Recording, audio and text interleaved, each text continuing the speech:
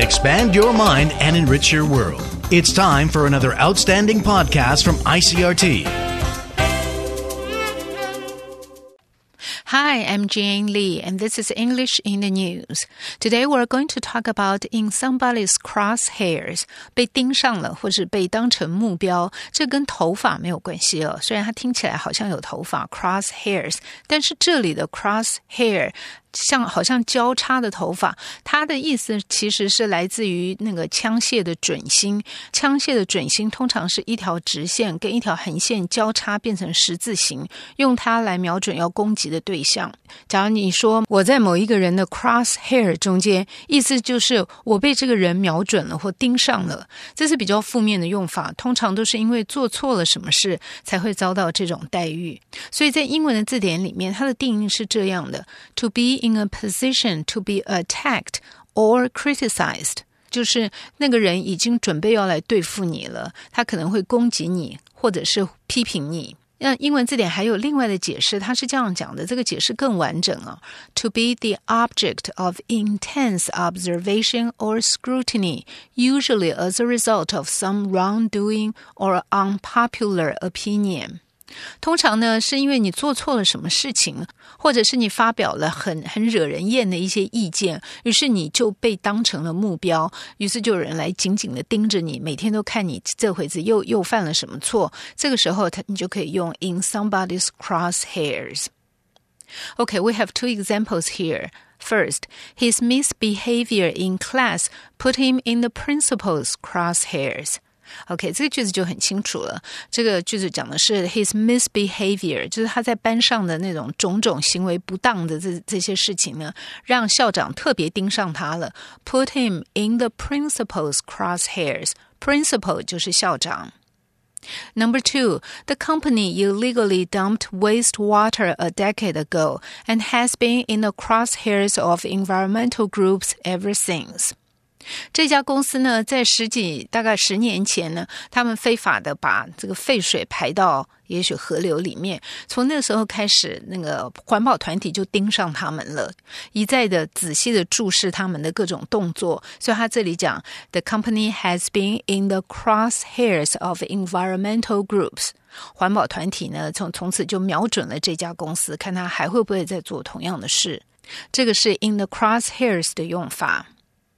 Now, how is this phrase used in English news? Let's take a look. Here's the news from Market Watch from March 26.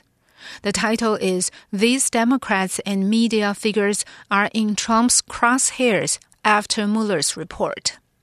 他说在穆勒的特别检察官穆勒在发表报告之后，这些民主党的政治人物跟媒体记者已经成为川普的头号目标 in Trump's crosshairs。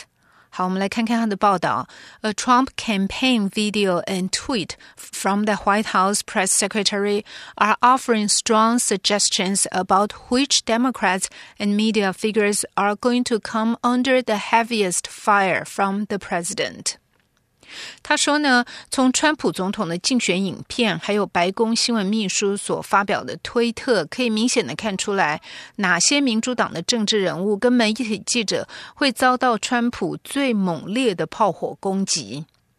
这就是为什么他的在标题里面有特别强调 These Democrats and media figures are in Trump's crosshairs after Mueller's report. Okay, another example is from TechCrunch.This is from June. Alphabet, Apple, Amazon, and Facebook, 这些都是高科技的公司哦。Alphabet, Apple, Amazon, and Facebook are in the crosshairs of the FTC and DOJ. 在美国 DOJ 就是美国司法部，那 FTC 就是美国的联邦贸易总署，他们都是会来监督美国的公司的。那我们刚刚提到这4家都是大的科技公司，所以它内文里面说 A new deal between the Department of Justice, 这就是 DOJ, and the Federal Trade Commission, 这是美国贸易总署 will see U.S. regulators divide and conquer as they expand their oversight of Apple, Alphabet, Amazon, and Facebook, according to multiple reports.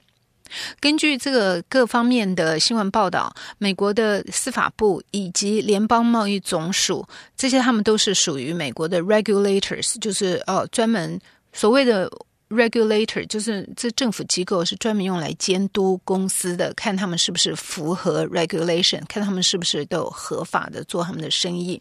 那这两个美国的联邦部门，就是 DOJ 司法部以及美国贸易总署 Federal Trade Commission， 他们都已经谈好了，这两个机构之间已经谈好了，他们将分别来盯 Apple 苹果公司， Alphabet 是什么公司呢？ Alphabet 原本就是 Google， 它2015年的时候 Google 成立了一家母公司叫做 Alphabet 字母，那 Google 就是字母公司旗下最大的子公司，所以当我们提到 Alphabet 的时候，我们其实是在讲 Google。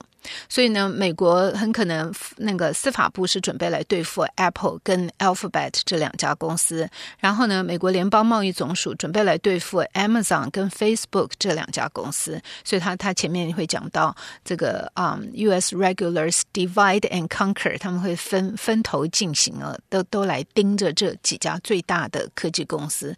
这是为什么在标题的时候他会讲说这四家公司are in the crosshairs of the FTC and DOJ. That's it for English in the News. Thank you very much for tuning to ICRT. You can also find our script and audio in the ICRT official website under News blog.